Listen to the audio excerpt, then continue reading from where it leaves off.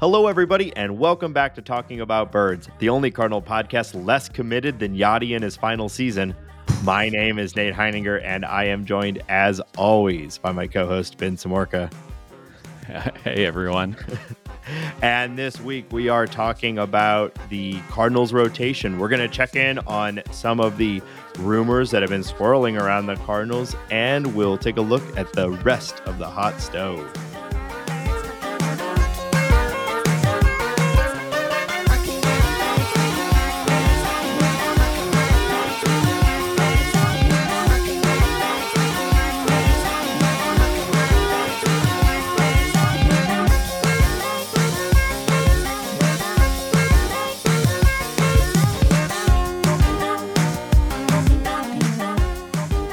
Today's opening joke came to us via email from Brandon. Alongside the joke, Brandon also wrote, "Brandon is sexy, and I want to give him the kisses I owe him." What?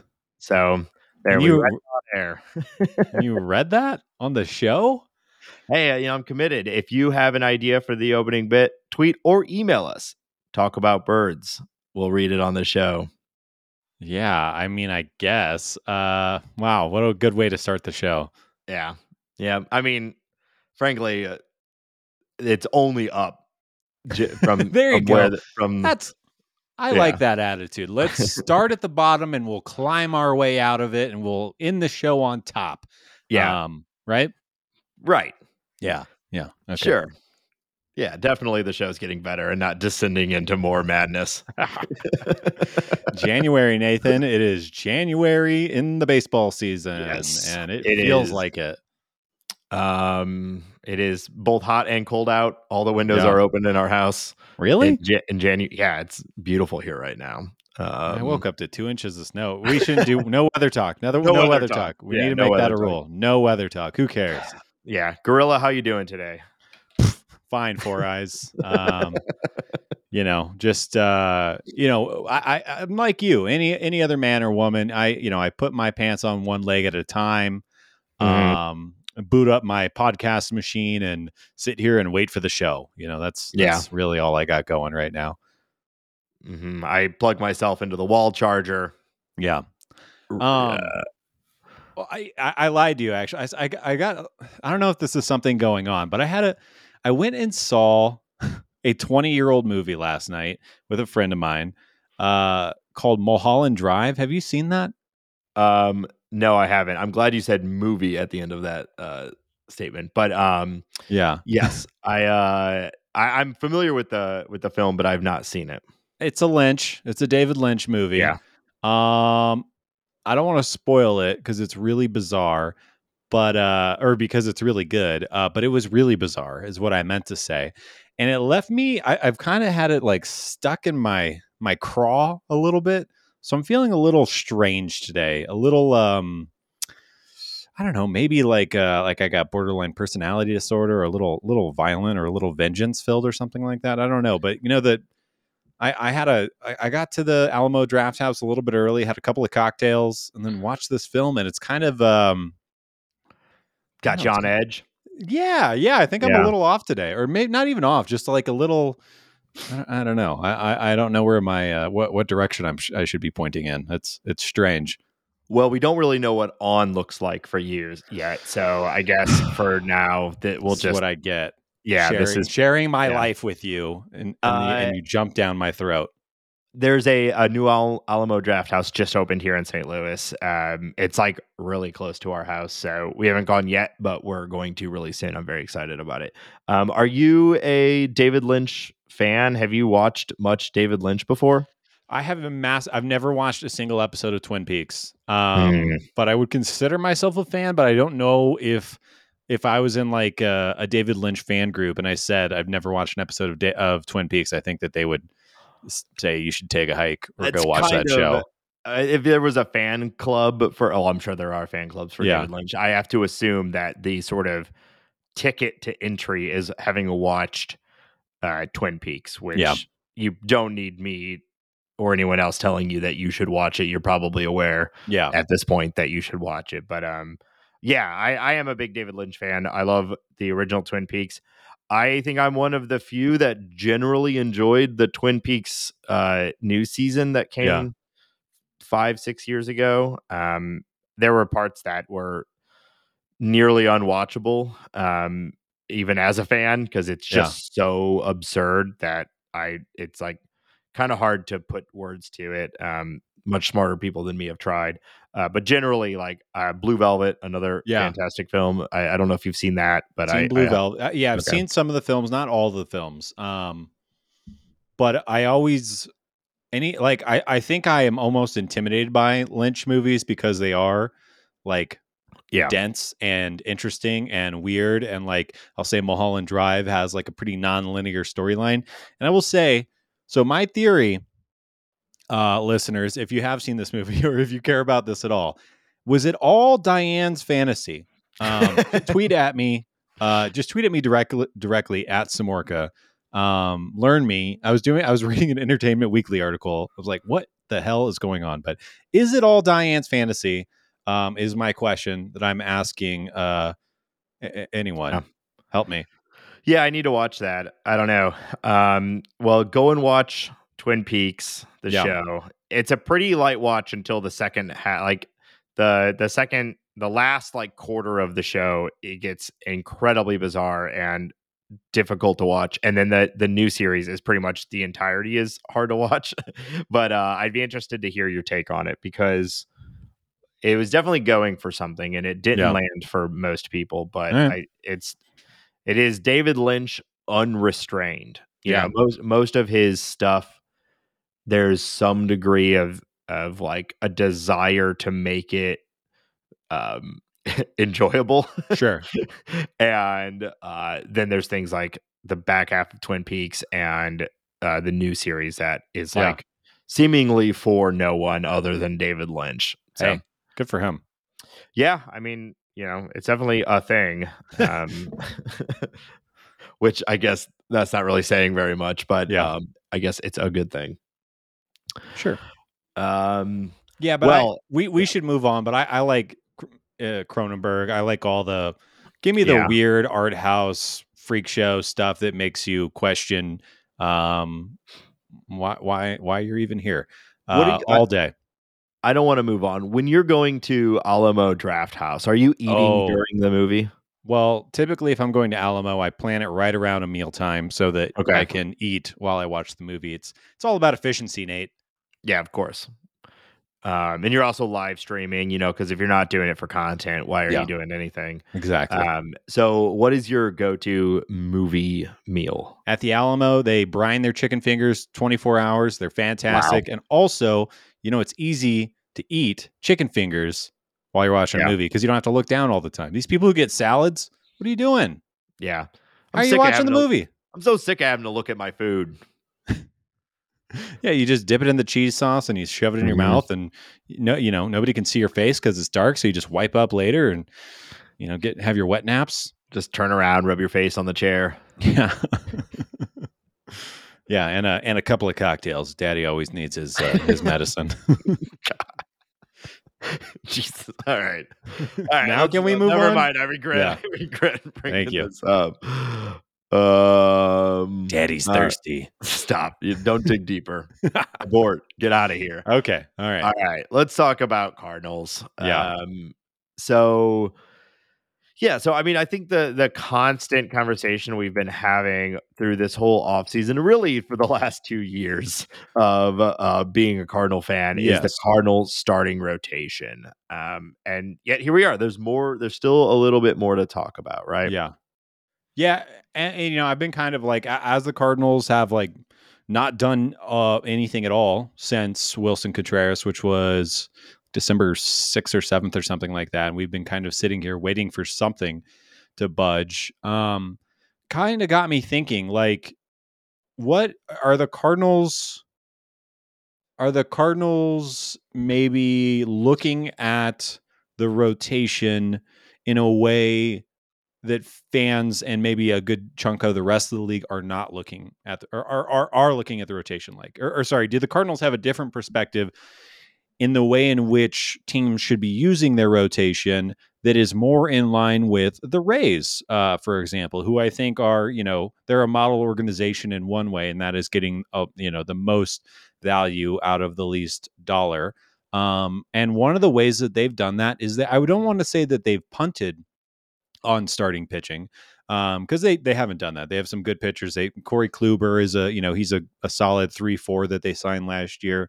The rotation should be led by Tyler Glass now this year, who I think is above average. Shane McClanahan, I think one of the best young pitchers in baseball. McClanahan, and that is true, but they have invested very, very little money in Shane McClanahan. He is making minimum wage. I'm saying guys that they're actually investing dollar amounts to. Gotcha. I think, of course, any team in baseball, if you develop a Shane McClanahan, that's just how you want it to go. But the decisions that they're actively making outside of drafting. So it got me thinking, are the Cardinals, are we maybe overvaluing the rotation from a fan perspective? And also what I was thinking about that, or sorry, what was kind of leading me to think about that was obviously the example of the Rays, but also the idea that every single year since, I don't have the year in my mind, but let's say over the past 7 or 8 years, the starting rotation, league wide, the starting pitchers are covering fewer and fewer innings, and the bullpen is covering more and more innings. And we are seeing people shuttled from the minor leagues to the major leagues to spot start, to pick up some innings in the bullpen, a la Jake Woodford, Dakota Hudson last year, the way that, the Cardinals have been utilizing that. So I'm kind of blabbering and wandering on this statement, but I'm curious, do you think what I'm positing makes sense? Do you think that I am giving Mozeliak and crew too much credit? And I guess I'll say one other thing before I hand the mic over to you. Sorry, but we do share one mic.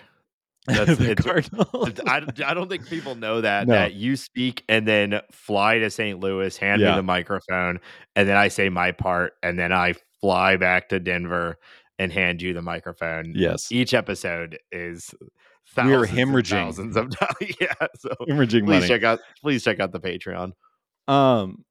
Yeah, please. Yeah, Daddy's got to pay for these flights somehow.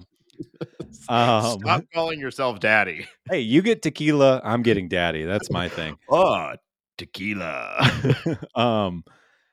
What I was going to say is the Cardinals have the offense at this point and last year, and I think we can assume into next year, the offense and the defense to maybe make up for that. So maybe it's this whole kind of thought process that obviously Mozeliak isn't sitting down with the podcasters and bloggers and saying, hey guys, this is what we're doing now, or whatever your weird impression of Mozeliak is.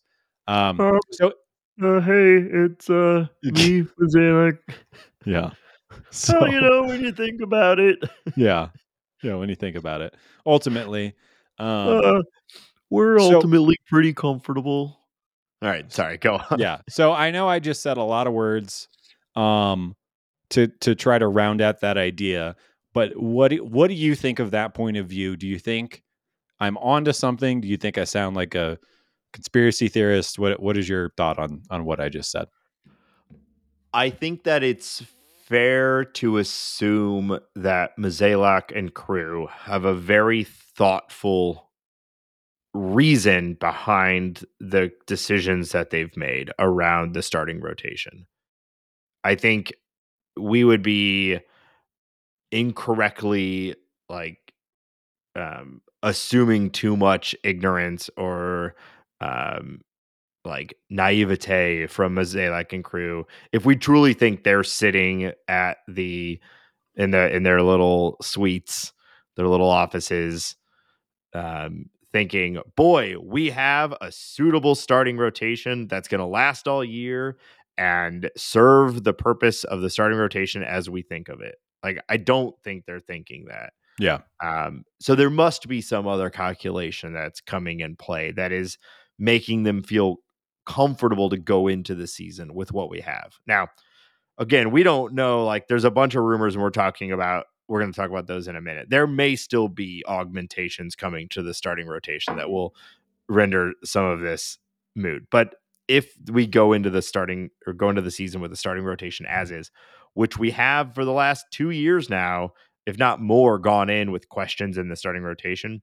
I think we have to accept the fact that this is something that the Cardinals feel is a calculated like intent. Because it's not just like fans. It's not like everywhere you look, the Cardinals have a projected middle of the order at best rotation. And that's assuming health. Like even if the 5 guys are healthy, it's still a middle of the order rotation. If we get 200 innings from everyone who's projected to be a starter, we're still like, cool, we probably end in the top 10 to 15, you know? So I think there's something. Now, is it what you're saying that they're thinking that we're thinking about starting pitchers in a totally different way than the rest of the league, and every time we get shit for thinking about starting pitchers differently, like they just don't understand. They just don't get it. We're ahead of the curve on starting pitching. It could be that. I would say if it's that, they're not doing a good job at it, because 2 years in a row at the trade deadline, we've had to go and buy a bunch of scrap heap pitchers, which but I know it's kind of worked, right? But they've given up very little. Yeah. I mean, the best player they gave up was Harrison Bader. And I think we're all a fan of that trade, even though we like Bader. So they haven't, they have given up, but they have not backed up the Brinks truck or sold off on any high-end prospects. All the high-end prospects are still there.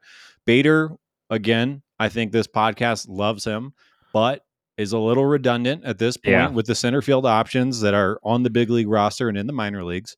So, I don't know. Yeah, I think the other alternative here is that they just don't think any of the starting pitchers that have become available in the last year or two via free agent are worth the cost. And that might be fair. I mean, like most of the time, these starting pitching contracts end up being kind of albatrosses. But the market is what the market is, right? And if you want a player of that caliber, it might not fit exactly how you want. You might have to make yourself uncomfortable with the contract, but that's how the market is. And that's how the market was last year. And it obviously was this year with the kind of money that was thrown around. So but a bad contract is a bad contract. Like I'm not talking about the guy ends up being like a middle order of the rotation guy and he's a little overpaid or whatever. That's fine. But I think a good majority of these really expensive pitchers, most of those contracts don't work out at on multiple levels. For every Max Scherzer, there's 5 Chris Sales. But Chris Sale's got a ring. No, I think you're right. So it could be a mix of all those. It could be they think we're approaching the starting rotation differently than is classically assumed because we have elite defense and we should have a top of the line offense that makes up for our mediocre defense or mediocre pitching staff. We can augment it at midseason if we get a bunch of bad outcomes, and maybe we can continue to swing these sort of middle level deals, these under the radar deals. I mean, the Bader for Montgomery one, I think it's a different class than the Oviedo for Quintana or was it Lane Thomas for J.A. Happ or, those ones that have happened over the last few years, like John Bader Lester. from it was Thomas Hurd Lester. Yeah, that's what it was. Yeah. Bader from Montgomery was actually like 2 teams just trading value of depth. But and then on top of that, there's we obviously all certainly thought Carlos Rodon was the right combo of cost and risk, especially after that deal that we saw him sign. Right. But maybe the Cardinals just don't, and there's not. Well, obviously the Cardinals just don't. They didn't, So because I think we can all agree, the Cardinals, the Rangers signing DeGrom, that's cool. I'm glad that they did it. I don't know, if it's going to be a good contract for anyone. A lot of times signing these big contracts for pitchers just don't work. Not even on a mediocre level. They just are bad. you know? Yeah, and I think like the Rangers are obviously doing something totally different. They're trying to like reboot their fan base, reboot their entire franchise. They're doing Right. a bunch of high risk, high money plays, and they're in a totally different world. But I think like it kind of leads me to my next question, and I think we talked about this when Carlos Rodon signed. It's like if this isn't the type of player that you're interested in, and I think you and I look at Rodon as a ace. Like Right. he fills however you define an ace, he fills an ace. I think he is probably a top 3 pitcher in baseball right now, with everything. Obviously assuming health. Right. But you look at the projections, everything like that. So that makes me say, do the Cardinals need an ace? Because if they're not going to go get Rodon for that price with his skill set, makes me think that they're never going, or with the current mindset, they are not going to go buy an ace. So I want to ask you, do the Cardinals need an ace to be competitive? And I think we believe right now they'll be competitive in the Central, to be competitive in the playoffs is what I'm saying. Yeah. And then I want to ask you on top of that, is Jack Flaherty that guy? If the answer is yes, no, or in between, like can he fill that role? Do the Cardinals need it? Is I guess what I'm trying to ask you. Yeah. On your first point, I'm sitting here trying to think of like other times that we know about the Cardinals truly pursuing an ace level pitcher on the free agent market. And the last one I can remember was David Price. Yeah. And I mean, this was fully reported on. David Price said, I went to play golf thinking I was going to be a St. Louis Cardinal. I had said yes. And by the time my game was done, I was It's round when you're golfing. What It's did I round say? What did I game. say? Whatever. You can play a game of golf. No, you can't. Like you can play Tiger Woods on the Xbox, Yeah. but Well, isn't that what we're talking about? jeez, I Nate's didn't never realize. been outside. Wait, you can play golf in real life? Tequila. Okay. Uh, and Price fits into a very specific mold that we've seen the Cardinals actively pursue, which is basically a young, high level free agent. That's like the only guys that they go after for Sure. these big time contracts. And Rodon is 30, so it's like they seemingly will not do that. They Right. like them young. If Carlos Rodon was 26, maybe they're in on him. Well, yeah, But he also doubles that yeah, of guaranteed. course. Yeah. But like we've seen it, the Cardinals with Hayward, with Price, with Stanton. That's the only time we've seen them out there. Like All players that they did not get. They could not close the deal. yeah, but it turned out all good choices, right? So You never know. Well, of course, we don't know for sure, but I think But Price, Hayward have been not really good for like 5 or 6 years. Stanton, maybe it would have been awesome to have him as a Cardinal. I think yes, it's easy to say that, but I don't think you can just say one for one because Hayward was bad with the Cubs, he would have been bad with the Cardinals. Like it's a whole different set of circumstances. So that's all I'm trying to say. And They still refuse to go over, like I said, and I think GMs have said this all winter. You do have to get uncomfortable to sign these high end guys, and the Cardinals have never done that. Right. No, when you got freaking Arenado, who will apparently likely have thrown away like $200 million or something to accept his opt-out or his opt-in. That is looking, from a financial standpoint, that is looking worse and worse with every one of these mega deals that get signed. Yeah. I think he very likely cost him self $100 million by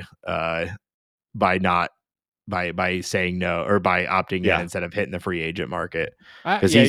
You're probably right, but we've talked about this. Like when you sign a $260 million contract, do you think about money anymore? You're done, right? But I get both sides. Yeah, it depends on the person. But anyway, so to your other point, is Jack Flaherty the guy? I sure hope so. I don't know. Like it's like we basically got a all-time elite half a season from Jack Flaherty, right? And everything clicked. Everything looked great. And then since then, it's just been injury after ineffectiveness, like when he's been healthy, quote unquote, he hasn't looked great. A lot of the peripherals still kind of line up to be okay, but even some of those have looked pretty rough over the last 2 years. But maybe that's all an extension of these injuries and Yep. just like not being able to get back into consistent form and consistent shape. Because I know that's a big thing for pitchers is being able to hit your routines and do the same thing day in and day out. And he clearly has not been able to. So we don't really know what like a fully healthy, fully in form Jack Flaherty looks like. I certainly hope and do believe there is still that like ace level Flaherty in there. Like it's hard to believe that that's just gone. But I have a hard time counting on it, Yeah. Yeah. Steamer has Flaherty projected for 145 innings, 1.2 WAR. Obviously Yeah. not great.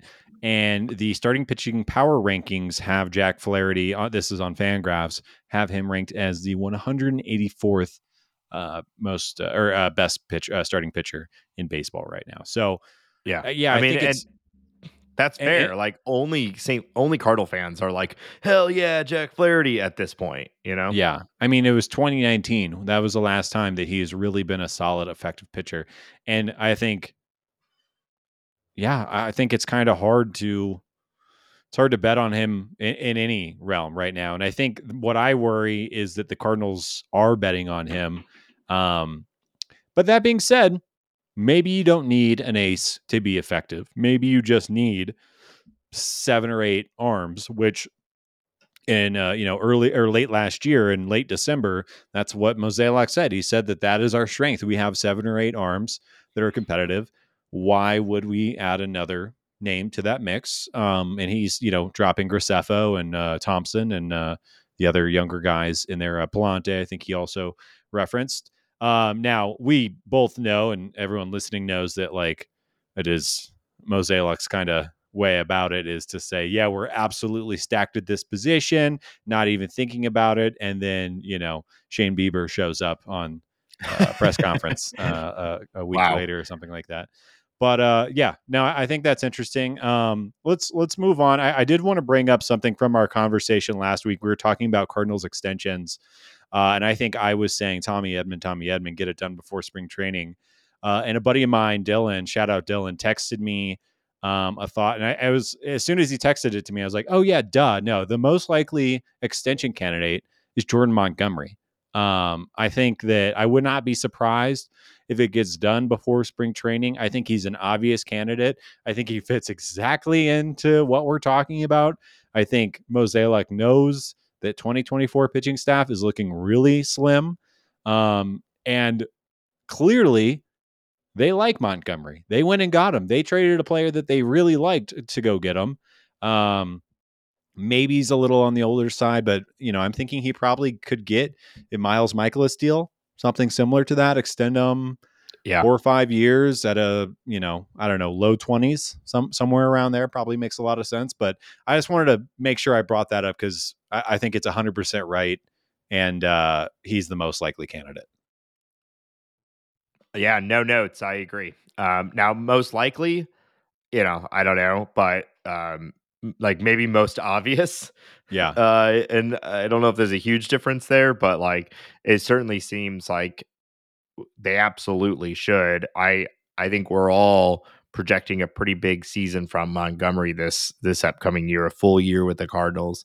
I have pretty high expectations, and he's probably only going to get more expensive after this year. So do it now. This is the one exception to that rule that I was just saying about the Cardinals never go out and do big contracts. They obviously will do extensions, and they will pay players for extensions if it's the right guy. And like besides the effectiveness that we saw and sort of the fit and how much he immediately seemed to like lock in with the team and everybody loved having him on the team. Your point about the 2024 rotation, like if it's not him, like they're gonna need to go to the free agent market, then like, well, then we repeat the entire conversation we just had, Yeah. I've like over anxietied myself about thinking about the rotation, not in 23, but in 24. Like, Yeah. what are we going to do? Where are the arms coming from? Where are the innings coming from? Are all the pitching prospects just going to work? Is that the They're all going to plan? work. Is Tink Hintz going to jump like 4 levels? Like Yeah. what? Yes. Yes. What is Yes. happening? Yes. Yes. Yeah. Yes. We're So, talking Michael McGreevy. The starting yeah. rotation in 2024 is Montgomery, because they are going to do that. And Yeah. then it's Zach Thompson, Matt Liberatore, Gordon Yeah. Graceffo, uh, Connor Jerpy, and Michael McGreevy. Yeah. And the Cardinals are going to win 84 games, and we're going to have a great time with it. Let the kids play. Let the kids play. Yep. One other thing, I'm sure we talked about this a while back, but I just think it's worth bringing up that in his limited time with the Cardinals last year, he only pitched 63 innings, and they were lights out innings with the Cardinals. His strikeout rate jumped by 1 point. He went from 7.5 to 8.5. His home run rate dropped by 2%. His fastball gained a mile per hour, and his FIP lost an entire run. Like he just came over, like you talk about fitting in with an organization. And we talked about it ad nauseum, the idea, changing the pitch mix, relying on the 4-seam fastball a little bit more, changing where he was pitching, going inside to righties and everything like that. Like what it just, like I said already, I just think it's such a slam dunk fit. They went and got him. He wants to be here. He's in that Wainwright Carpenter mold. Like, let's He's just taking the Wayne route. That's actually not bad. I don't hate that.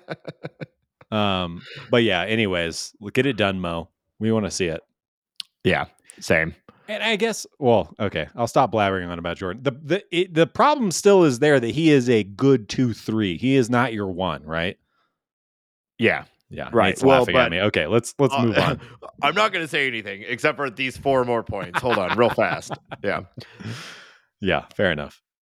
Okay. So there have been a number of things that come out to indicate that the Marlins pitching staff is an open shop right now, though. Yeah.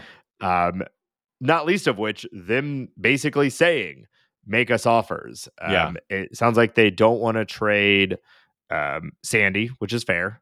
Who would ever trade Sandy Alcantara? That would be stupid. That would probably hurt the organization for years if they were to do something like that. You'd never do something like that. And there was one other one they said they don't want to trade. It doesn't matter. Another pitcher that they didn't want to trade? Yeah, I feel like there was one more they said they didn't want to trade. But anyway, Sixto, I feel like they'd be kind of screwing themselves just because his value is so low right now. Not the right time to trade him. But besides their current rotation, they've got Max Meyer, maybe? Max Meyer. They've got Yuri Perez. They've got a bunch of people in the minors that look like they're the next frontline starter for the Marlins. And so they also just signed Johnny Cueto for no reason other than, I guess, maybe to fill a hole after they trade someone. Yeah. So a lot of Cardinal fans have zeroed in on 2 people. One we've talked a lot about, Pablo Lopez, and the other being Edward Cabrera, who is younger, way more control, possibly a higher ceiling as well, but also way less proven than Pablo Lopez. So I would imagine that Lopez would be more affordable than Edward Cabrera. Where would you go if we assume Edward Cabrera high risk, high cost, but highest reward potential, or Pablo Lopez also high reward potential, but also probably a higher floor? Yeah, and I think. Yeah, I think it's, and I actually like, for the sake of this conversation, I think Jesus Luzardo and who's the other big lefty that they have who had a down year? Trevor Rogers. So I kind of look at all 4 of those guys kind of being that solid number 2, 3 player with some, like there's a variability that Edward Cabrera could be a beast. I mean, same could be said for Luzardo with just stuff alone. And Pablo Lopez. Like, Pablo Lopez is the oldest name on that list, and he's going to be 27 in a couple of months. Like, he's still a baby. They're still, finding their own. But I do think that they're a little, like, Pablo Lopez has the track record Edward Cabrera doesn't, but has the upside. I do think that they're all kind of really, really even. With Trevor Rogers kind of piquing my interest just because he had that year in 21 that was so impressive, and we know it's there. So my interest is kind of, I think any of them would help this team. I don't think any of them would be the number one on this staff. I mean, they might by default, but we're talking about like an ace and like kind of trying to define that. Um, so all of that being said, it really depends on like who you want to give up, because I think if you're talking Edward Cabrera, like the conversation starts with Nolan Gorman, and you're not getting anything less than that. It's going to be Nolan Gorman. I think that you can likely make a trade with the Marlins and hold on to Jordan Walker and get one of those names, but that's probably one of the few guys that you're holding on to. And I agree with you. I think it's probably. And I don't know, should we throw Max Meyer and Sixto into this conversation? Like we'll say Sixto is probably not going to be traded, but Max Meyer and Edward Cabrera probably the two most valuable, and then Jesus Luzardo and Trevor Rogers and Pablo Lopez are one step down just because of control. Do you think that that's a fair assessment? Yeah. And I doubt you are getting Max Meyer either. Yeah. I don't see why they would trade him right now. Still rookie status.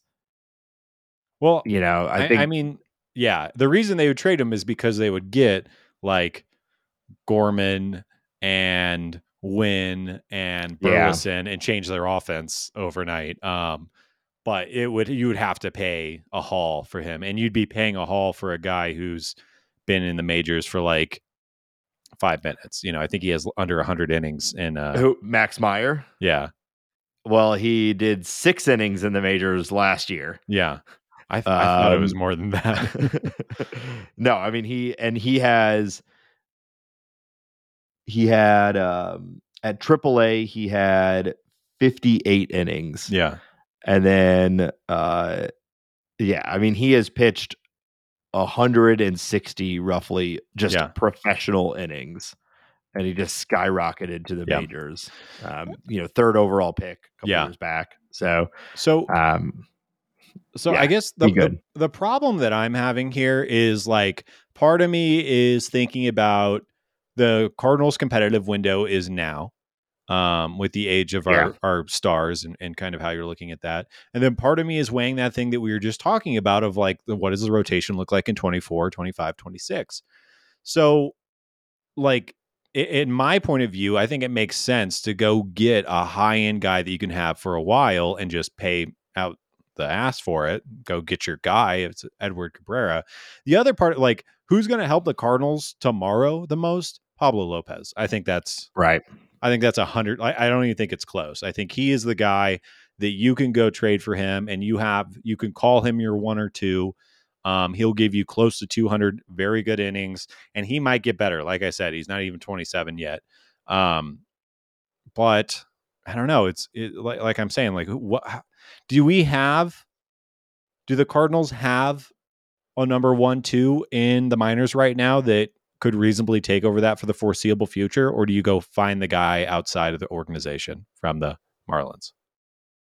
I know I'm like talking in circles around this. Yeah. I know. I think the answer comes back to how I felt from the beginning. And maybe I'm just, digging in on the opinion that I've already created, but I really feel like Pablo Lopez is the correct answer to all of these questions. Yeah. You still have 3 years of control. So it's not like it's a rental, and 3 years with a pitcher is an eternity. And every year he has gotten better. And he's going into his age 27 season, which is entering peak years. You're getting him for 27, 28, 29 peak pitcher years. He's gotten better every year. It's exactly how this is how most pitchers develop. Yeah. Most guys don't come into the league in their early 20s and dominate. Obviously it happens, but most guys are good. Like, look at Max Scherzer. And I'm of course not comparing him to directly comparing him to Max Scherzer, but Max Scherzer for most of his 20s was like good, competitive. Everyone knew he had it in him, and then it finally clicked in his like late 20s, and now he's a first ballot Hall of Famer, right? Like that's actually how most pitchers develop, and everything about Pablo Lopez to me screams the standard development for a pitcher going into excellence. Yeah. And if not, if he stays what he is, 180 innings, right around 3 WAR, that's super valuable too, and they need that. So it seems to me that makes the most sense. You could gamble on one of these other dudes and hope they ascend quickly and we solve the sort of ace problem. But if not, they're right back in the soup with all the other dudes that we have that have high expectations but aren't there. And we paid everyone for them, and I don't know. I mean, it'd be a lot of fun. Don't get me wrong. Hell yeah. Go and get Edward Cabrera, or I'm a big fan of Jesus Luzardo. I think he looks great too. Just like arm talent, like crazy. Jesus Lizard, great nickname too. God, is that what they call him? Yeah, that's you good. Never heard that? No, I like it though. Yeah. So I'm like, I'd be happy with any of them. Don't get me wrong, but it just seems to me that Pablo Lopez is the right choice. He's solving for tomorrow, and possibly really solving for 24 and 25 if he ascends in the way that it looks like he could. Yeah, no, I think you're right. Like if I can wave a magic wand, it would be Pablo Lopez. And I'd be extremely happy with that. But I will say before we move on, like any of those 5 guys that we talked about would really fit the Cardinals well. I'm buying into the Trevor Rogers bounce back story. I think it's going to happen. I think he's too good to not. So we'll see what happens. I just don't. Trevor Rogers and Sixto, to me, it's like, why would you trade them right now? They're at such low value. Yeah, unless you just think they're not coming back. Well, Sixto is a bit of a headache. I wouldn't be like totally shocked if the Marlins were like, who we don't want to deal with anymore is the guy that lies to us about his workouts or where he is when we're trying to prescribe XYZ to him. Maybe I don't want a high end player that is fibbing or who whatever. Also doesn't want that? Who? John Mozeliak. But the Cardinal way, Nate, he'll fold right in. Oh, sure, yeah. He'll fold right in. Wayno will take him under his wing, and George Kissel. Pick him up by his bootstraps, play an acoustic guitar. Hell yeah. I'll just say George Kissel again, and then we can move on. Who also would not be a great fit for the Cardinals? Yes. Trevor Bauer. Yeah. Let's just. I don't even want to spend too much time on this. The only reason I even want to bring it up is because I see people talking on Twitter and on other social platforms like, what's the big deal? Get the guy. He served a suspension. I don't want him. I don't want to. I honestly, I don't want him so bad that, like, I don't want to say I'd question my fandom. I would do everything in my fans' power to argue against that, to reach out to the club. I don't want to watch this guy's face for 32 games a year. I don't want him to be in the aura of the Cardinals. I don't want to read the story about how he sat down with Oli Marmol and Adam Wainwright, and they figured it out, and they figured out how he could be a Cardinal and how he's not going to be. I don't want to read any of that. I don't want to be a part of it. I don't care about winning enough to kind of, I don't know, sell my moral compass off for a year or two or however long he would be with the Cardinal. Like, I just don't want it at all. Yeah.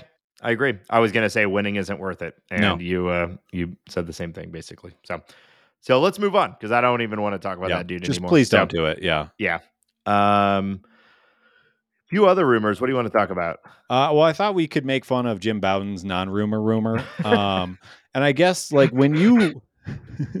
Can we, it's, if you're not familiar with it, do you have it in front of you? No, I can pull it up though.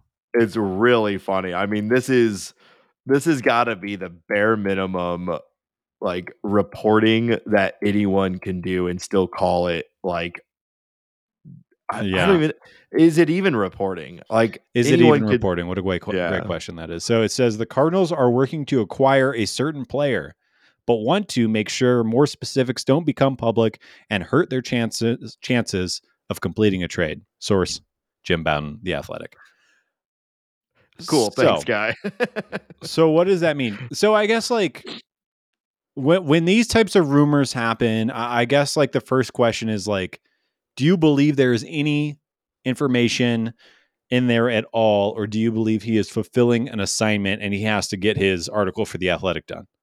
Yeah. I mean, the I do believe him that the Cardinals are involved in trade discussions. Yeah. And that's all that thing is saying. Yeah. I mean, that part about like, they don't want it to get public because it could impact the negotiations. Yeah, they're doy. That's every trade. Right. That's what I mean. I know like with modern reporting, it'll frequently be like, oh, the Cardinals, Blue Jays, and Mariners are interested in X player, da da da da da, and the only reason that ever is out is because the front offices want it out, Right. But there's constantly discussions going on between teams that neither side wants out for a variety of reasons. So reporting that the Cardinals are involved in a trade discussion that neither side wants anyone to know about is one, yeah, obvious. That is probably always like GMs are always talking to each other. Yeah. Teams are always talking to each other. And two, the least verifiable like rumor of all time, because he's saying the Cardinals are involved in something, but don't go asking them about it because Yeah. they don't want to talk about it. So And you don't don't try to tell him check. I told you what I don't Yeah. know. So don't it's like it's a nonsense Yeah. tweet, which is funny. And I guess like okay, if we take it super literal, super right now, this is a unique moment, then it means the Cardinals are involved in some degree of serious trade talk, Yeah. which is cool. We kind of assumed like that's just what they're doing all off season. But I guess it's nice to know they're not just doing nothing, but Yeah. I didn't think Yeah. that in the first place.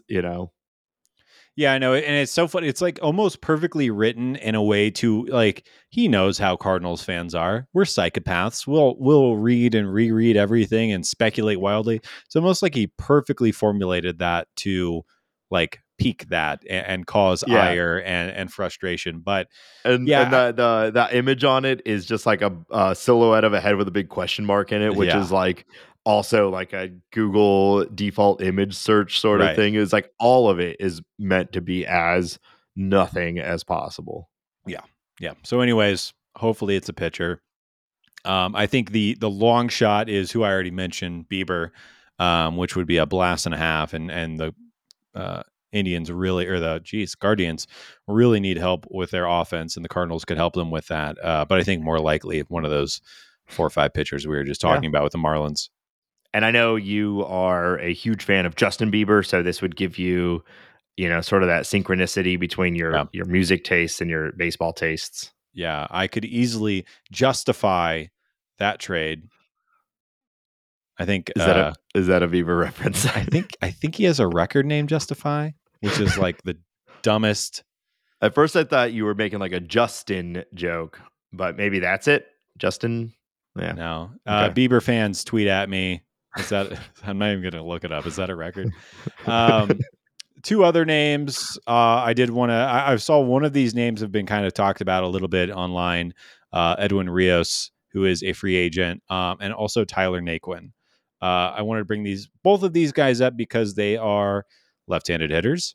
They can play multiple positions. Tyler Naquin pretty much limited to the outfield, but they're left-handed hitters. They have some pop. They don't provide that much else. I guess like Tyler Naquin has a nice arm that you could put out in right field, but he's not a defensive replacement. And I kind of wanted to make the argument. I think either one of these guys, I'm just very pro as we've talked about for months at this point, I'm very pro just raising the floor. And I think either of these guys, I think really Edwin Rios probably fits the bill a little bit better than Naquin just because he can play either corner and he's got big power in his bat. Now that big power comes with a lot of swing and miss and like not very much on base and really not much else other than power. But I do think that is, I just don't see the Cardinals going at any of the other higher end guys. I think this is somebody who can be probably brought in for almost nothing. And yeah, I've just pulled up his fan graphs in front of me right now. He's got a 70 raw power rating. And I that's saw the that kind of thing too. that gets me excited.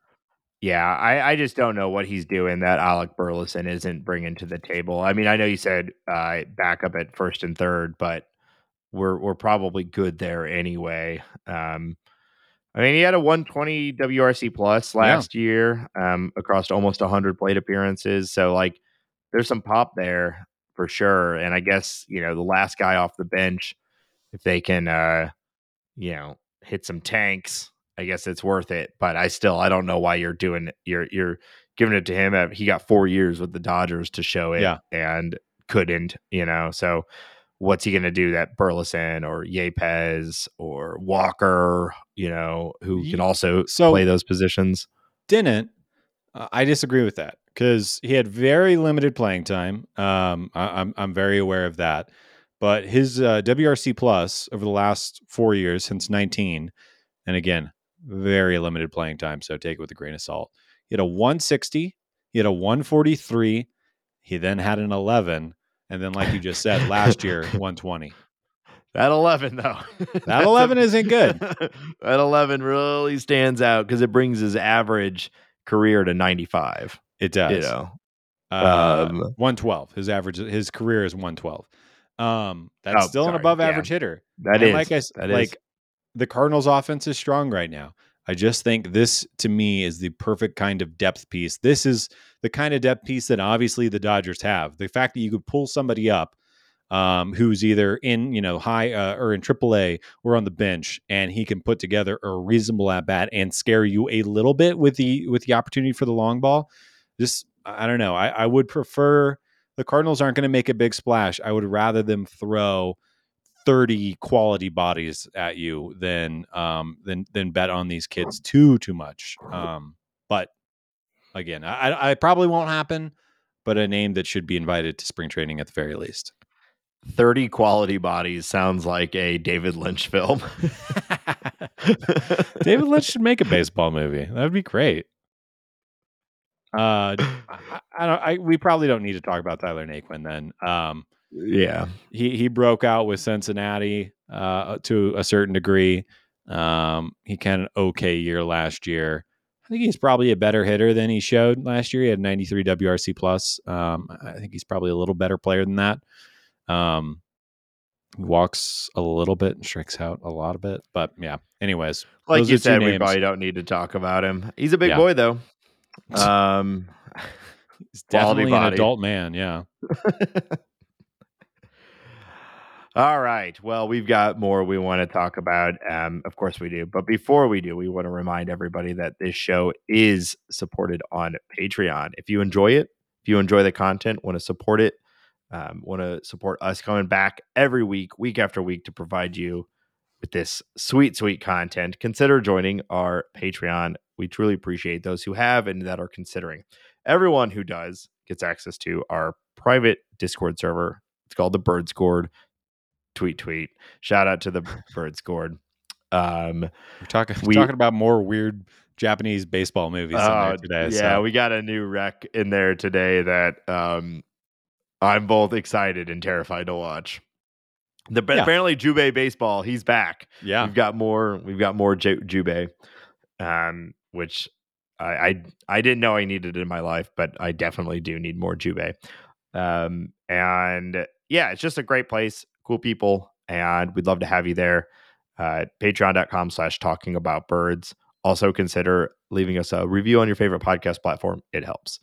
Then if people want to find us on our social meds, where do they go? Just delete Twitter off your phone. Follow us on Twitter at Talk About Birds. You can follow our little home runs until spring training project. And I don't know, that's been kind of fun, just digging through Baseball Savant videos when baseball was happening. You can also follow us on Instagram at Talking About Birds. And per usual, you can email us questions, thoughts, musings, I don't know, critical insights, jabs, personal attacks, talkaboutbirds@gmail.com. And outside of that, make sure if you prefer to listen to us on Spotify, you can do that.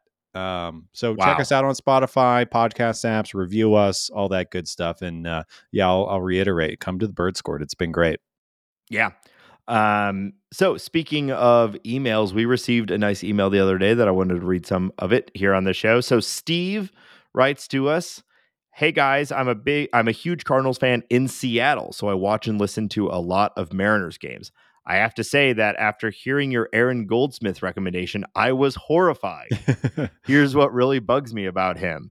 Every other word is some sort of baseball metaphor. It's like he tries to jam as many of them into one paragraph as he can, and it feels like the game gets lost because he's trying so hard to sound like every great broadcaster that came before him. He can also get a little bit over the top when a good play happens." So he goes on to add some more context and says some nice things about the show. So thank you, Steve, in Seattle, for writing in. The subject matter of this email was, or the subject of this email was, Aaron Goldsmith, please no. So I wrote back to him saying, of course, we should have known Ben's recommendation would be bad.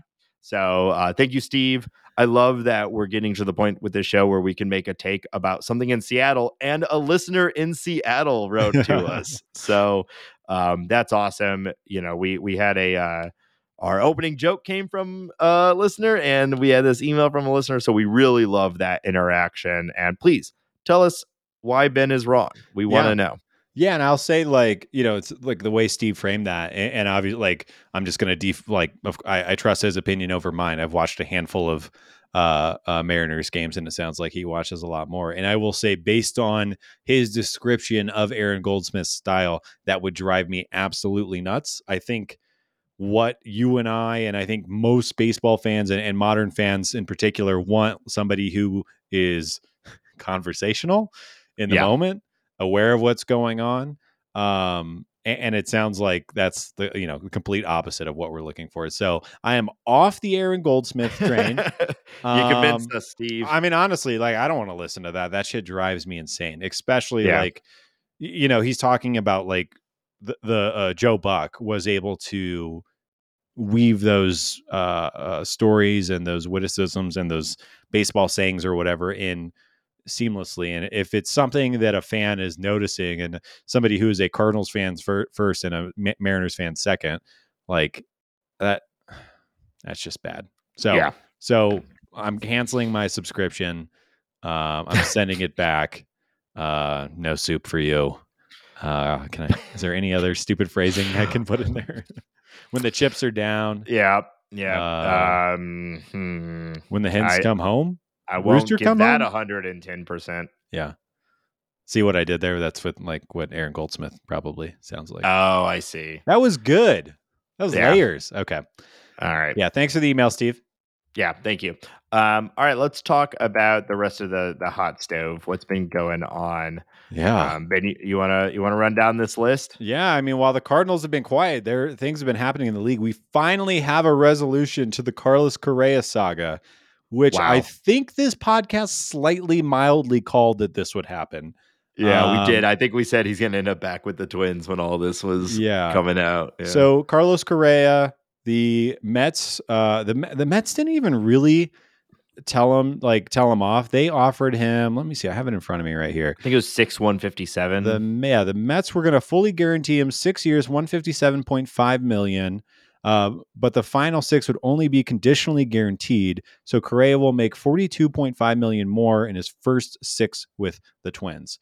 So there was a piece that came out recently with the Mets deal. The Mets deal also included that he would have to get a physical after every year, and Okay. he'd have to pass the physical, or the contract would be nullified. Yeah. So every year a physical. So there's I clearly there's something yeah. really wrong with Carlos Correa's leg or I whatever would it is. wonder if that would even get through the players union. I wonder if they would let that fly. We won't know now because it wasn't signed Yeah. or attempted to sign. But anyways, Carlos Correa, 6 years, $200 million, lots of escalators. He could make up to $270 million. There are options. There are all kinds of different things he can do to add to that. But really, $200 million guaranteed, 6 years. Obviously, we don't know what's going on with his ankle. We do know it's his ankle. But I have to say, this is an absolute win for the Twins, even if there's a season or a season and a half of him being injured and requiring surgery or whatever it might be. I mean, this is a team who clearly doesn't have the financial might of the Giants or the Mets or whatever coasty team you want to talk about. And they go get a top, what do you like? Top 15 player, top 10 player in baseball? When he's healthy, he's arguably a top 5 player in baseball. He has the highest WAR per 162 of like anybody other Yeah. than, like a Mike Trout, So, for a small market, quote unquote, small market team, like the Twins, yeah, it's a huge win. I mean, it's only secondarily as surprising as when the Twins signed him in 2022, Right. So I think it's cool, I guess. Like it's all such a weird thing. I will say I'm happier that he's on the Twins than him being on the Mets or the Giants. Yeah. This is a win for the Cardinals also. Yeah. Everyone in the NL, Yeah. get them out of here. And it's And far more interesting, right? yeah. Yeah. And the AL Central is, I think, kind of an open, it's pretty wide open. Yeah. And the Twins have been going for it year after year, and kind of like a Cardinals way, kind of a conservative approach, but they're clearly, obviously they're willing to do this, and they were willing to sign him last year too. So Yeah. I yeah, mean, it's been interesting. the Twins need some help on pitching, but you have to like their position player group, at least to a certain extent, especially with Correa coming back. And we've talked on this podcast about how much we love Byron Buxton. So hopefully they can link up. And I mean, Yeah. like you said, the AL Central is open for the taking. So go Twins. Yeah. Really, really interesting. And Yeah. we'll just see where this goes. I mean, obviously, I hope he's healthy. Obviously, Yeah. there's a lot of mixed emotions with Correa because of all of, massive cheating scam and all of And that. lack of contrition. There's a lot of reasons to not like Carlos Correa, and that's Yeah. fine. But like on a just on the field level, like Yeah. he's one of the best in the game, and you want him to be healthy, and you want to see like a team like the Twins that put it out there and sign a guy like him. You want to see them rewarded for sticking with a guy. Yeah. That said, I do think it's really funny they're putting out like he's home, all these things. It's like he's signed 1 year with you, and then you like very clearly we're not going to sign him. And the only reason you're doing it is because you're more comfortable with his physical than everyone else, and you're willing to pay him for it. Yeah. It's not like this is some franchise icon that Yeah. you've like worked to retain through extreme measures. He like fell back to you. Of course they're going to spin it in their way, but it made me laugh. MLB social media intern is not an easy job, Nate. Okay. So good for that person. He's home. Yeah. Speaking of being home or retaining players or whatever you want to call it, Chaim Bloom, we've given him a ton of crap. Maybe me more than Nate. It's been a little pointed, but Chaim Bloom does his job and he retains Rafael Devers. It was reported it was 11 years, 331. I think what it's actually coming out to be is it's a 10-year, $313 million extension on top of his salary that he'll make next year or this upcoming year, 2023. He'll make 17.5. But either way, they back it up. They give Devers honestly more money than I think he would have gotten in free agency. I find it a little bit crazy to give who I see as a first baseman over $300 million. That being said, his batted ball profile is like if you could give a character in MLB The Show, the video game, about a ball profile, you'd give him Rafael Devers. He hits the ball hard, harder than almost anyone. He sprays the ball like crazy. And he probably hasn't really even tapped into his potential yet. I think he's 26 years old. And yeah, they have him until he's 37. So I think this is probably a good deal. It may be a slight overpay. Maybe I'm overthinking the positional flexibility aspect of it, but good for the Red Sox. I mean, more importantly, good for Red Sox fans. They get like again, why would you pay Devers this kind of cash when you wouldn't pay Mookie Betts this kind of cash, who's like a tremendous hitter and also one of the best defenders in baseball? I don't know. But credit is where credit's due. I mean, to be fair, Mookie Betts is, now over 30, and like, I think he's still a tremendous hitter, but speed was a major part of his game, and that's clearly declining on Mookie Betts's front. And Rafael Devers is a like classic masher, and it's not going to really matter where he's playing. Ultimately, he's there to hit, and they're also banking on 10 years from now, 30 million or whatever being like, they're hoping at 32 he's still slugging. Like most of these guys tend to age, it's Paul Goldschmidt, it's like they might be having their peak seasons at 32, 33, and at that point in 2030 or whatever. If you're going to say I got to spend $300 million on a player, I would take Betts over Devers. That's just how it is. I see what you're saying. Like I said, you could not ask for somebody to hit the ball in a more desirable way than Rafi Devers does. Yeah. But he's a first baseman. And if that bat starts to slip, if he starts to strike out, he's not worthless, but he's not an MVP level player like Mookie is. Mookie is what? He is, how old is Mookie? Mookie's going to be 30 next year. So he's 4 years older and is still doing everything that you want him to do. I know he's taken a little step back on the stolen bases, but he's still probably the best right fielder in baseball. He hits home run. He does. I mean, everyone knows Mookie Betts. He's amazing. Yes, he is. I'm a huge fan of Mookie Betts, and last year he had, one of his better seasons. So it's. I'm not saying he's like declining or anything, but I think what I would probably say is that Betts is a better overall baseball player. Like, he does everything, and he plays a premium position, or can't play at a premium position. But Devers might be just a better pure hitter, but that might not be fair to Betts, who's also a fantastic hitter. But it's like different profile types. It's like Freddie Freeman, versus like Ronald Acuna Jr.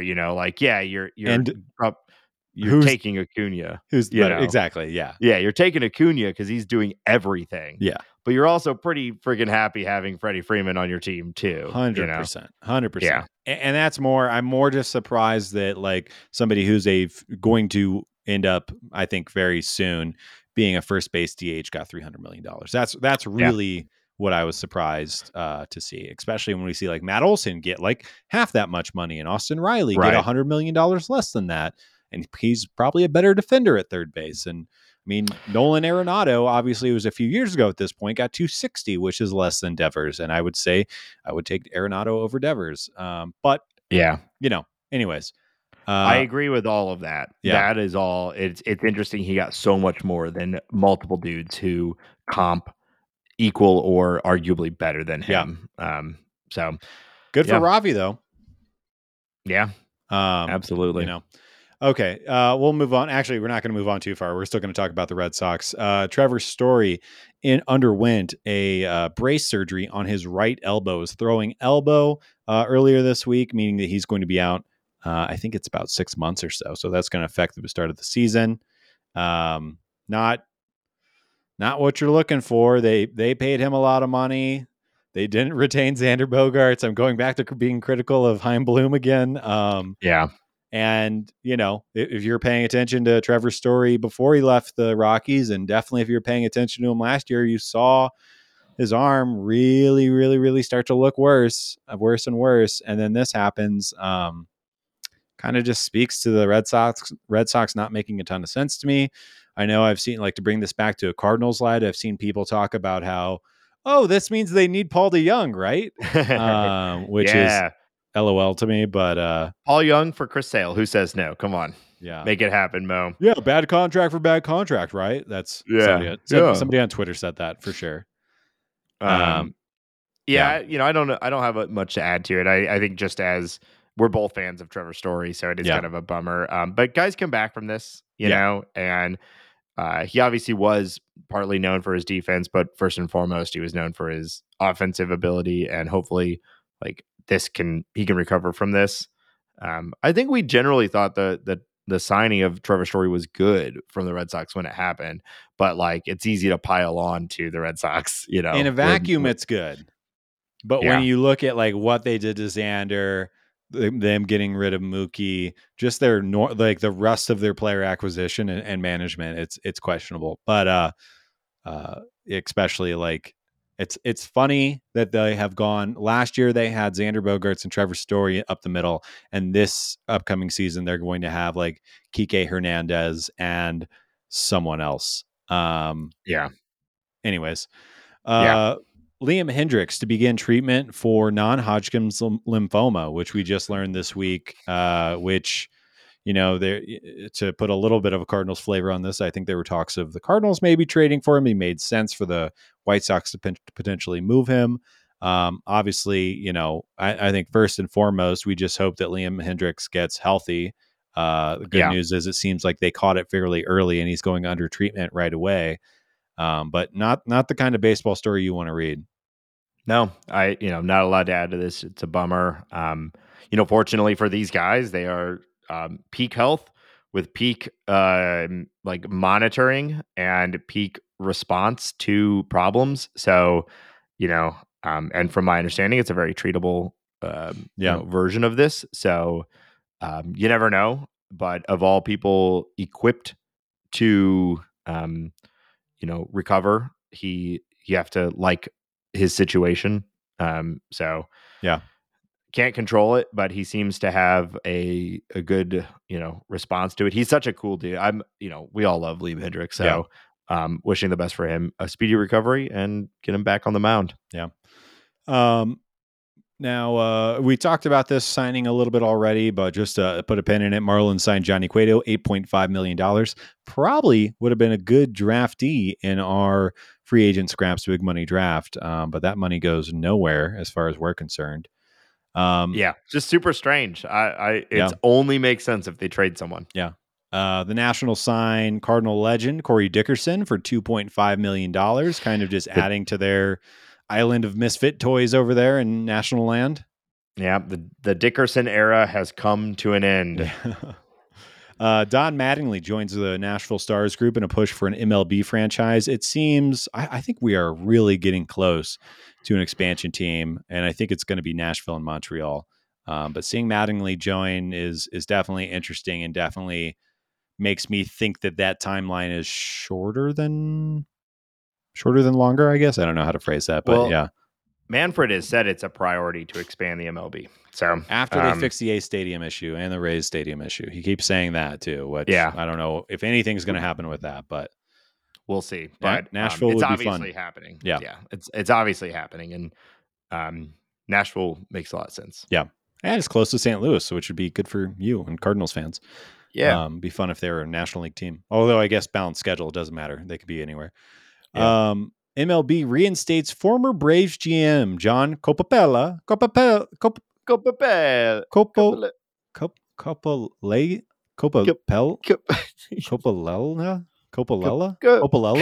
It's Coppolella. Ooh. Coppolella. All right. MLB reinstates former Braves GM Johnny C. From permanently ineligible list. That wasn't so permanent. He was on the list for 5 years and now he's back and he was tricking youngsters from South America. And his transgressions have been forgotten. Purged. He's good. Does not have a job, but he is now eligible to be hired by Major League Baseball or a team within Major League Baseball.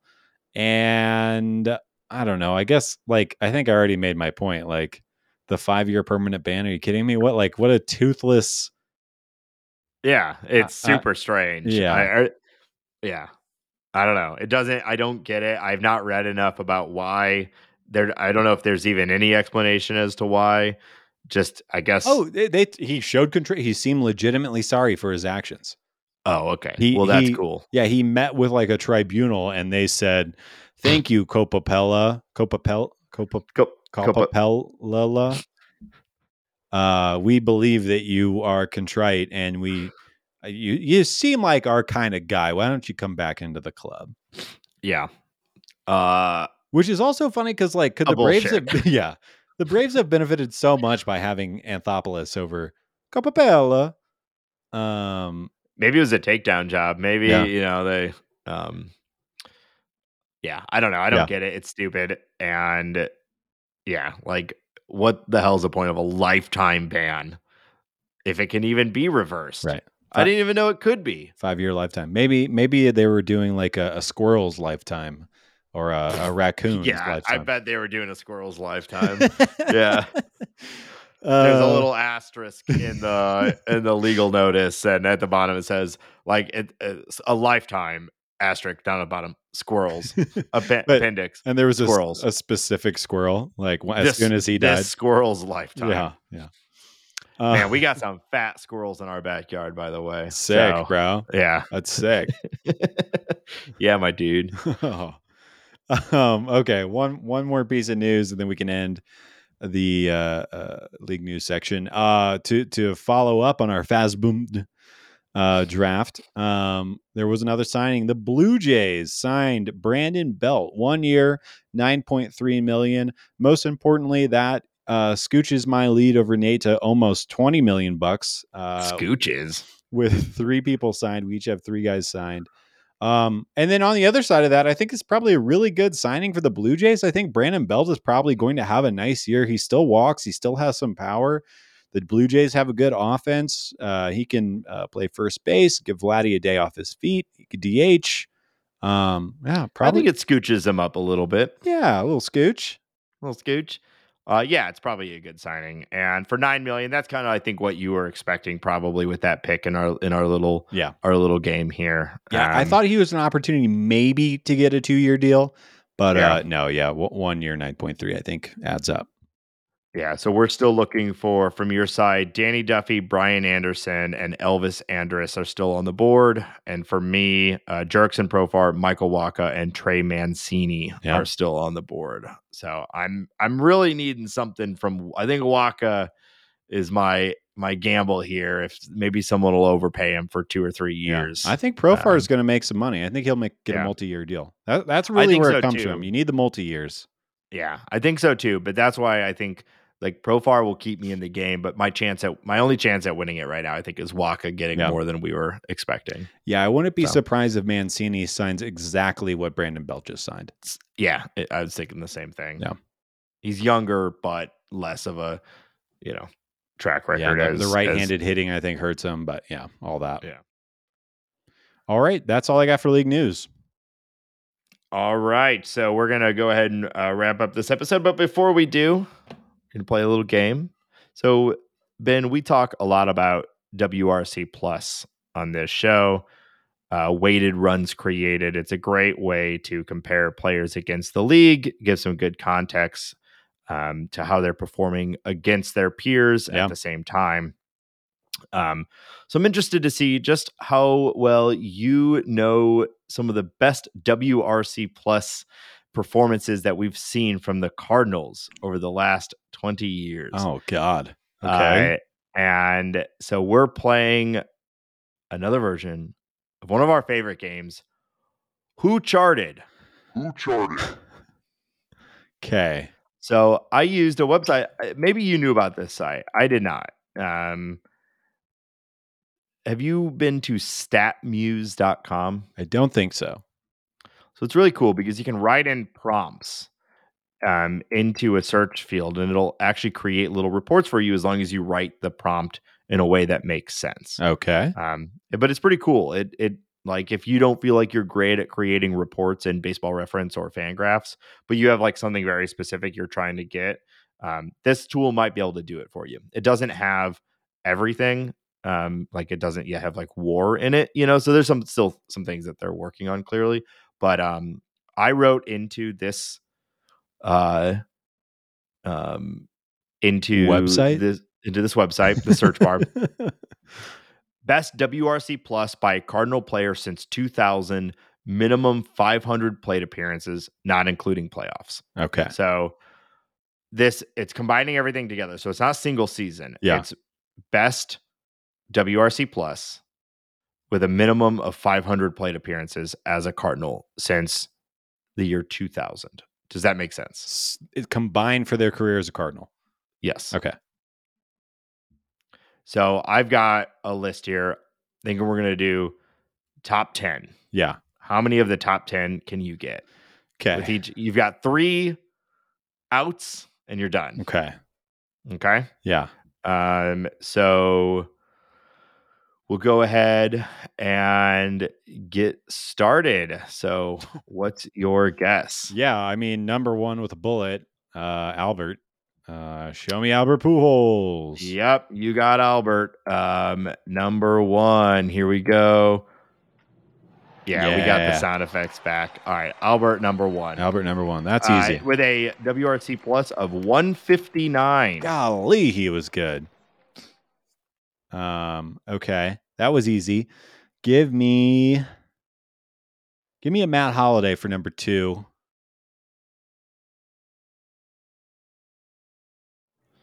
There you go. There you go. So slow on the.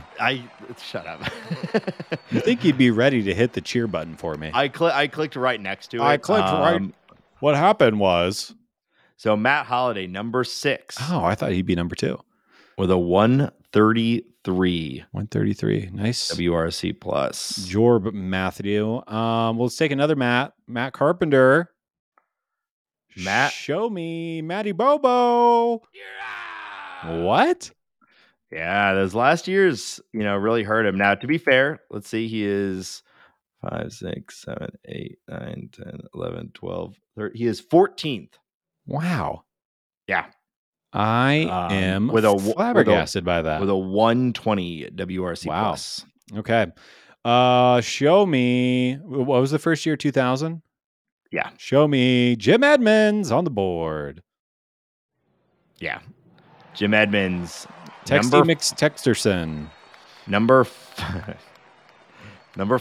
Yeah. 135. I thought he would have been a little higher than that. Okay. Let's do... future Hall of Famer. Scottrick Rowland, please. Scottrick Rowland. Let me see. Put it on the board. Yeah. What? 2, 3, 4, 5, 6, 7, 8. The list is not numbered. He is 12 with really? with a 122. I am shocked. And frightened by that. Okay. Give me Paulie Goldschmidt. Number 4 on the board with a 139. Here we go. So do I have 2 strikes? You do. Oof. Okay. I thought this would be a little harder than you'd think. So you've got number 1, 4, 5, and 6. 1, 4, 5, and 6. Okay. Man, if Scott Rowland wasn't up there, then it's got me questioning my Nolan Arenado guess. But he's Nolan. I guess he had one year that wasn't super great.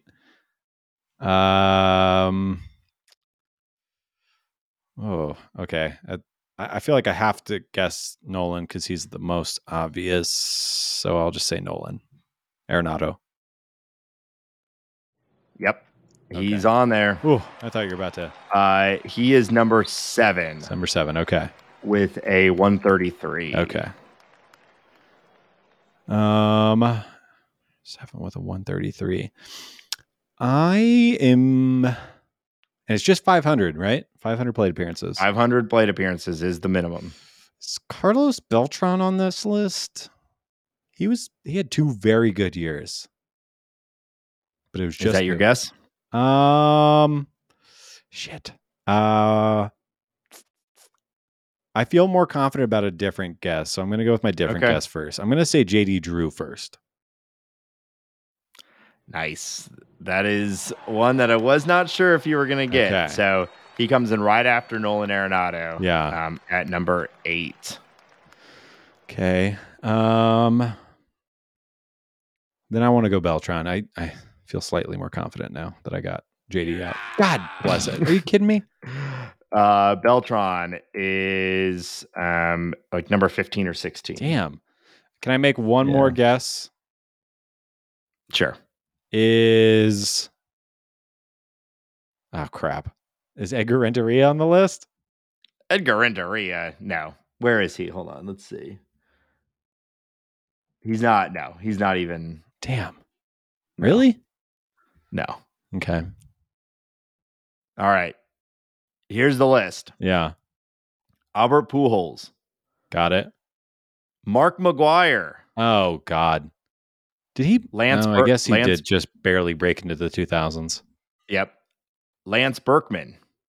Lance Berkman had a higher WRC plus than Carlos Beltran? I am shocked by that. Yeah. Goldschmidt, Edmonds, Holiday, Arenado, JD Drew, and then Ryan Ludwig. Wow. And Tommy Pham. Huh. Well, man, okay, I'm looking it up. So, yeah, Mark McGwire played in 2000 and 2001. Yep. And had one very good year and one okay year. Yeah. Wow. Yeah, I would definitely not have guessed McGwire. I thought that there's no way he would creep into the 2000s with that production. But, damn. Thanks, Mark. For nothing. Yeah, that was the most surprising to me as well. And then Lance Berkman being number 3. But I mean, if you think about it, Beltran was obviously awesome, but it was more of like the complete package. Whereas Berkman just hit the shit out of the ball as a Cardinal. I know. As my thinking of my memory, though, is he had one good year and one not so good year. And yeah, I'm looking at it now, and it looks like for his second year, he was just mostly injured, but he did still hit, even though he only played 32 games. But wow, yeah, his 2011, he had a 959 OPS. Okay, yeah, respect to Lance. Yeah, 163 WRC plus. All right. Well, in that year. Yeah. So good for you, Lance. Well, you got 6 out of 10. Yeah, that's okay. I failed. I knew you would not get Ryan Ludwig, but I thought you'd be happy to see him on the list. I do love me some Luddy. Yeah. So, all right, that's going to do it. Thanks, everybody. Another week. We're getting through it. We're just a month or so away from the start of pitchers and catchers reporting, and I think we're all ready for it. Now that that other sport is done, that I don't really pay attention to, but most people do. All eyes are back on baseball. That's right. It's baseball season. Wait, aren't we supposed to have a Super Bowl? Oh, yeah. The Super Bowl hasn't happened yet. Dumbass. The playoffs haven't even happened yet. Oh, my God. The regular season is done. We don't watch football, if you didn't pick up on that right there. We don't watch football at all. Tequila. Yeah. All right. Thanks, everybody. We'll be back next week with another episode. Again, check out the Patreon, patreon.com/talkingaboutbirds. And until next week, trade for Pablo Lopez. Eyeballs on that. Okay, thank you. Bye.